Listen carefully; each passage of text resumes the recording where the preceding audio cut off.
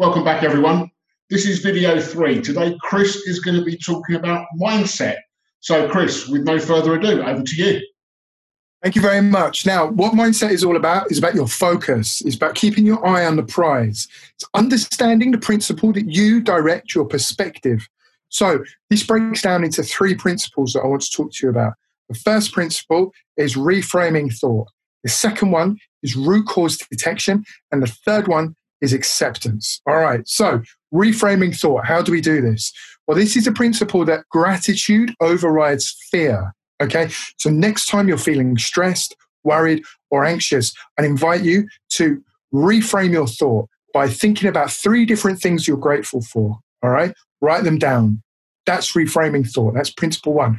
Principle 2 is root cause detection. So what this means, for example, I often see this in clinic, it's when work stress is affecting your home life. All right. So you can reframe your mindset with root cause detection and understanding what is driving you to be unwell, what is driving you to be distracted. Okay. So that was principle number 2, root cause detection. The third principle in mindset is acceptance. We have to accept that some things are outside of our control. Perfect example, social distancing. We are all remote working right now because we cannot go into the office, all right? Some things are outside of your control, and let's just accept it and try and interact with that in a positive way. So the exercise I would invite you to do before the next video, you can ask me questions about this in the comments below.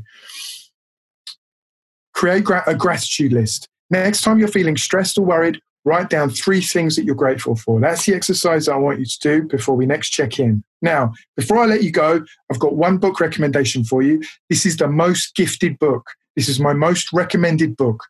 So, and it's called The Obstacle is the Way, and it's by Ryan Holiday. And the subtitle here, The Ancient Art of Turning Adversity to Advantage.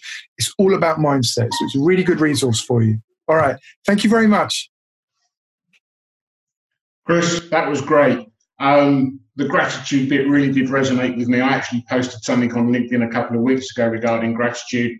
And I think if we can all express that, it also helps put things into perspective when we're going through such a difficult time with the current coronavirus. We'll be back with video 4 shortly. Thanks very much.